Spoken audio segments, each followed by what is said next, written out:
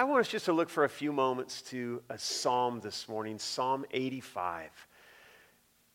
And this is a psalm for this second Sunday in Advent. And we're talking in these weeks of Advent about waiting in hope. And I don't know if you have that series title up there, slide. Do we have that? There you go. Thank you. We're talking about waiting in hope. And last week we entered into this season of Advent and this idea of waiting on God, waiting in hope that pervades the Advent season. This idea of deepening our longing for God, of growing in our desire for more of Him during this season as we wait, of looking inward as well at our own hearts and our own souls. When you're waiting, you create time, you create space, and we need to do that again this week. One of the reasons we went to that basketball game yesterday was just because our family was kind of starting to drive each other nuts. No, a little bit of cabin fever. We were getting along okay, but it's like before it gets, ugly, let's just get out and let's see some other people and let's experience some other things. And so this week even was a waiting game for a lot of folks, and just waiting. And we know what that feels like. And Advent is a time when we're actually we want that. And we're creating that space where we might wait, where we might draw closer to God, where we might look inwardly at ourselves, where we might deepen our own intimacy with Him. And this psalm again today helps us to think a little bit more about what it looks like to wait in hope during Advent. And especially just what it looks like for us to, how that will take shape, how that will take form in our own lives on a day-to-day basis, not only in this season of Advent, but in the days to come. How is the season of waiting and hope during Advent really practice and rehearsal for how we might live in relationship with God throughout the year? So let's look at it together, can we? Psalm 85, and I'm going to read just the first couple of verses, and then I'm going to jump down to verse 8 and read through to the end of the passage. Can we stand together one more time as I read this? Psalm 85, verses 1 to 2, and then 8 through 13. Lord, you poured out blessings on your land. You restored the fortunes of Israel. You forgave the guilt of your people. Yes, you covered all their sins. Selah, as some of your translations say. Verse 8, I listen carefully to what God the Lord is saying, for He speaks peace to His faithful people. But let them not return to their foolish ways. Surely His salvation is near to those who fear Him. So our land will be filled with His glory. Unfailing love and truth have met together. Righteousness and peace have kissed. Truth springs up from the earth, and righteousness smiles down from heaven. Yes, the Lord pours down His blessings. Our land will yield its bountiful harvest. Righteousness goes as a herald before Him, preparing the way for His steps. This is the word of the Lord. Thanks be to God. You can have a seat. One of the things that makes this psalm so great for us to look at during the season of Advent is that it is filled with anticipation. It's clear that the God that the psalm writer is talking about here is a God who intervenes. It's a God who comes. It's a God who makes Himself known to His people. It's clear that the God who this psalm writer is writing about is one who is very interested, who has been, who is, and who will be very interested in His people and in their well-being. He's a God who has who has acted in the past, and this is the reason for their trust. And now in Psalm 85, it appears that new issues have arisen. New concerns are present. New problems have come onto the scene. And here are some people, again, who are waiting on the Lord, who are waiting for him to act, who are waiting for him to, again, interrupt their circumstances and speak and to move. Fresh issues, fresh urgencies, fresh initiatives are needed. It's a psalm that's filled with promise.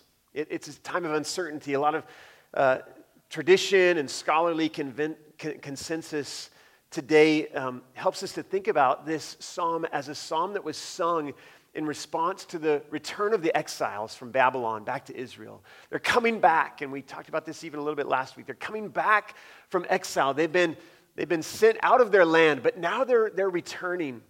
They're coming back. Forgiveness has happened. The land has been restored, and the people now are waiting. What's going to happen? What's it going to look like? What newness will develop amidst all the history, both good and bad? What is going to happen now? We need you, God, to come and to move. We need you, God, to stir our hearts. And so this psalm really becomes one that we're invited to sing again today. And perhaps as the exiles returned, they lifted their voices together in singing this psalm. So as we come into the season of Advent, we are invited to sort of lift our voices, to sing these words. And some of them are very passionate, and it's all very passionate. Some are very arising from a place of great hurt and distress. Some of them are arising from a place of great hope and anticipation. But we're invited to sing these songs, or these words, with them. How does this psalm stir us up? How does it shape our waiting during this season of Advent? How does it help us to wait in hope? One of the things that we notice right off the bat in this psalm is that this psalm helps us to remind us that in Advent, we are to remember the mercies of God. We are to remember the mercies of God who has provided for his people time and time again. Look again at verses 1 and 2 if you have your Bibles open. Lord, you poured out blessings on your land. You restored the fortunes of Israel. You forgave the guilt of your people. Yes, you covered all their sins. Did you hear those action words, those things that God has accomplished on behalf of his people? You poured out blessing. You restored the fortune. You forgave the guilt. You covered all their sins. It's as if the people are wanting in these moments to declare their confidence in this one who has acted on their behalf right from the start. And what a great lesson they are demonstrating for us. What a great example they are setting for us. What it is that they are able to teach us by this very example, that in a period of waiting, in a season of anticipating and expecting what will come next, to look back and to acknowledge what it is that God has done in the past. One author said this. He said, many of us live between memory and hope. Many of us this morning find ourselves living between memory and hope. He said, we recall what God has done in the past with gratitude, and we hope that he will do it again.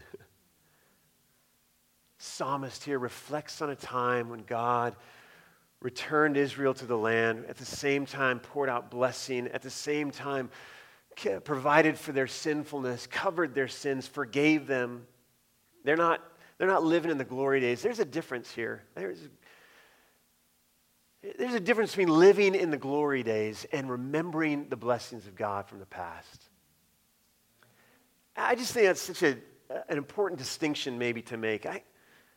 There's a lot of us that like to live in the glory, myself included. Let's just be honest. Sometimes just to think back to how it used to be, it's like, yeah. There's lots of things I could say right now about what I used to be able to do. But there's a great song, Bruce Springsteen sang it, Glory Days, and I'll never forget it because back when I was in junior high, that song was playing every day on MTV, and it was a baseball scene in the video, and it just meant a lot because I was playing Little League, and we had to see that video every day before we went off to our game. And I never thought that I would someday become Bruce Springsteen, who was looking back on his days and what used to be in his baseball career, so-called for the video anyway. But there's a difference between looking back at the glory days and just longing to return to the glory days. Let's just get back to how it was. And looking back to what God had done then so that we might live in the promise of that activity even in the present. And that's obviously what the psalm writer is doing. He's not, and the people here are not longing for a return to the glory days.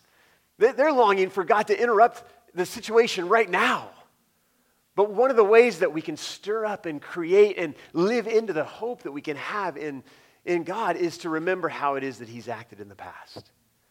And so we look back not to the glory days, but we look back to how he's acted so that we can have confidence that he will act in the same ways in our current time. And so we look back, not to perhaps bringing back into the land, but we look back to reminders of how he provided for us.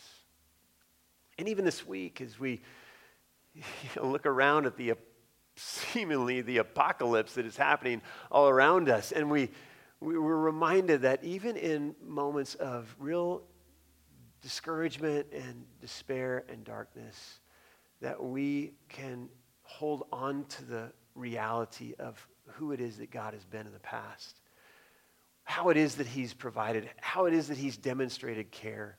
And I could just, even looking around the room this morning, I can come face to face with individual stories in your own lives and in our own lives of how God has acted, how we've seen him, and how we can be confident that he will act in the future.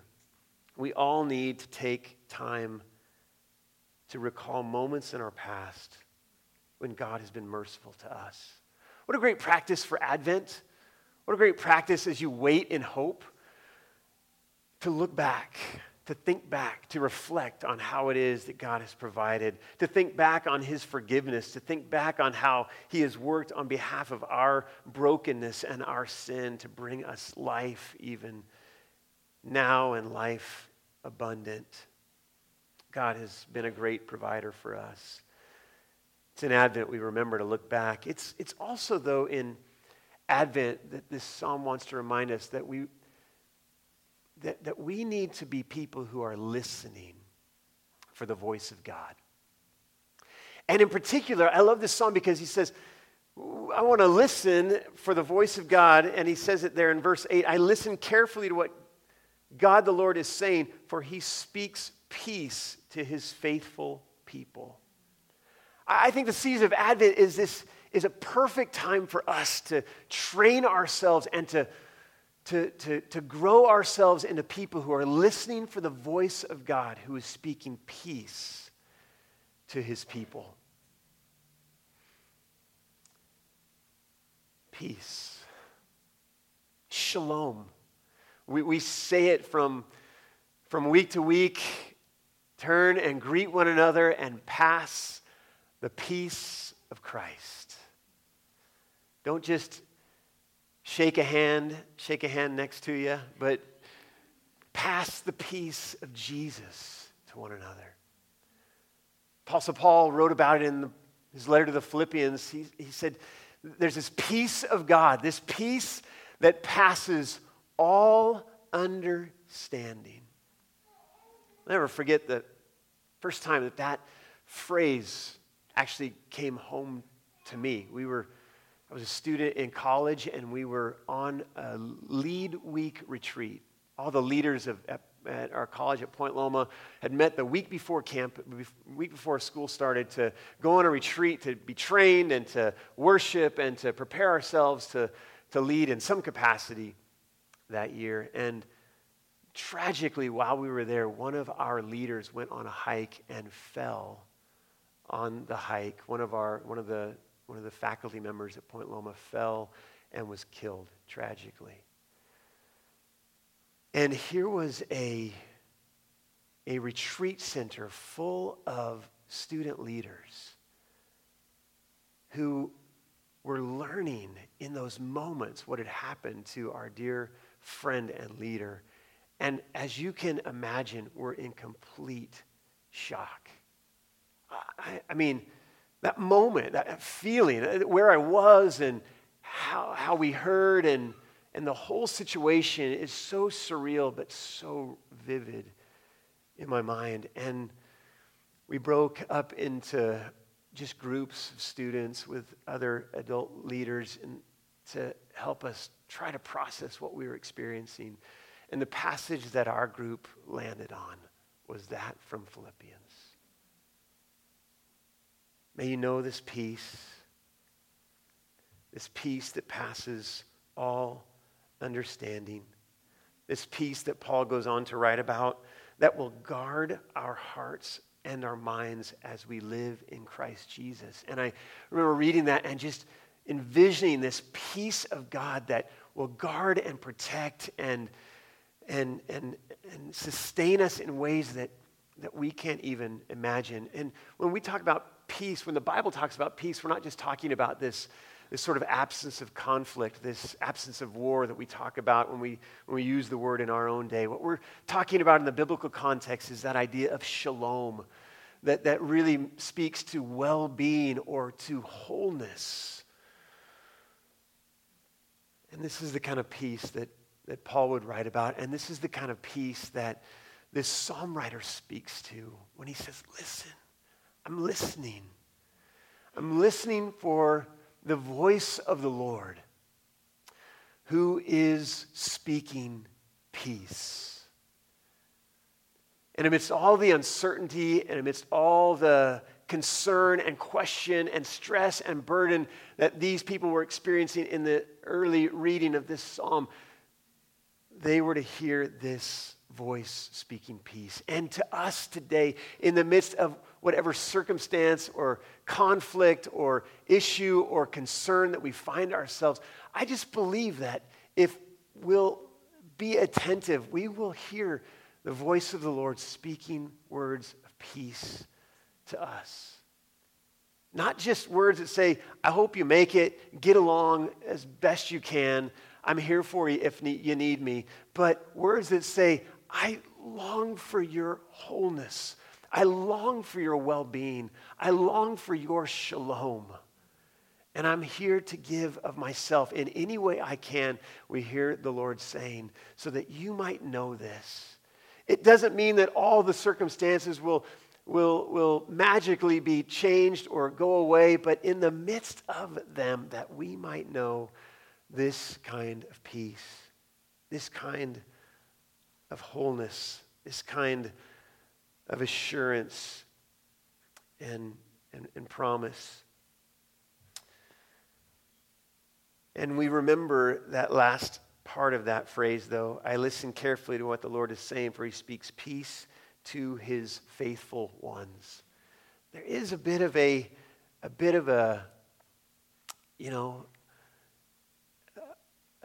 catch to this peace. The catch is that we experience this peace as we put ourselves in a place to be able to receive this peace. We receive this peace as we open ourselves up to the voice of the Lord that would speak it into our hearts and into our lives. This psalm that talks over and over about the Lord turning himself to us also asks that we would turn ourselves to him. And in this beautiful picture that we might think of, not two faces turned away from each other or one turned towards and the other turned away, but two faces turned to each other. The Lord bless you and keep you. The Lord make his face to shine upon you, be gracious to you. The Lord turn his face towards you and give you peace. As we place ourselves in that situation, in that context where the Lord longs for nothing more than to pour out his peace into our lives, then we learn more and more what it is to be faithful, what it is to open ourselves to God. Folly was a way of the past. The future will be altogether different with the coming of God. We're going to sing this song in just a few moments, actually, and I'm not sure or not if we're actually going to have the lyrics. I don't think we are, so this is good. I want to just read them to you, the chorus that you'll hear sung for you in just a short while. Peace, be still. Say the word, and I will set my feet upon the sea till I'm dancing in the deep. And hear this, peace, be still. You are here, so it is well. Even when my eyes can't see, I will trust the voice that speaks peace, peace, peace over me, peace over me. Can we trust that voice that speaks peace over us? And again, maybe you're hearing that, the voice of the Lord speaking well into your life. Maybe it's a little bit clogged up, the ash is in the way or something, but I would just, let Advent be a season. Let Advent be a season where you train yourself and where you learn in a deeper level to hear the Lord speaking words of peace into your heart and well-being and wholeness. The last thing that I just want to draw out from this passage is this idea that also it helps us to think that in Advent we can immerse ourselves in the glory of God who is present to his people. We can look back and we can be thankful for the God who has cared and provided for his people. We can listen for the voice of God who's speaking to his people. And this psalm so beautifully speaks of this God who is so present to his people that our invitation is to simply immerse ourselves in his glory. And this is such a concept maybe that we have a hard time with. But look there again at verse 9. Surely his salvation is near to those who fear him. So our land will be filled with his glory. The Shekinah, the presence of God, the glory of God that is filling the land, filling the temple in that place and spilling out into the lives and the hearts of the people. Here is the very presence of God that the people would celebrate and recognize. And the psalm writer goes on to speak about this presence. In verse 10, unfailing love and truth have met together. Righteousness and peace have kissed. And I know that lots of us, that was the verse that we were drawn to when we read this scripture earlier, because anytime the Bible talks about kissing, we're like, yeah, I like that. But what the psalm writer is doing here is just very poetically speaking about who God is. He's not giving us a kissing lesson. He's talking to us about who God is. God is these very things that he's spoken of. God is unfailing love. God is truth. God is righteousness. God is peace. This is the personification of who God is and how he is at work and on the move into our lives and into the world. This is what his presence contains. When we talk about the presence of God, we're not talking about just some sort of ethereal, like floating around kind of presence. We're talking about the presence of faithful love. We're talking about the presence of truth. We're talking about the presence of righteousness. We're talking about the presence of peace. Here is this glory of God that has come upon the people. Salvation of God is near for those who fear him. Our land is filled with his glory. And here's this beautiful reality that we can grab onto, is that the glory of God is all around us, even today. The salvation of the Lord is near, and that his glory is all around us. In fact, when we think about the glory of God now, just look around at each other. And in this place, the glory of God is dwelling within his people. And as we gather on this crazy day in this wonderful place, we recognize that God's glory is here, that God's glory is among us, that God's presence is real to us. And in that presence are these realities, his unfailing, faithful love, his truth, his righteousness, and his peace. And not only is his glory present in us as we gather together, but it's present in you when you are giving yourself to him. When we are coming, when we are fearing him, when we are reverencing him, when we are trusting in him, God's glory is filling our lives and our hearts as well. And so our invitation is to learn to just more deeply immerse ourselves. And I don't know what that will look like for you. I love this little picture, this park bench with this leaf here and this idea of just waiting.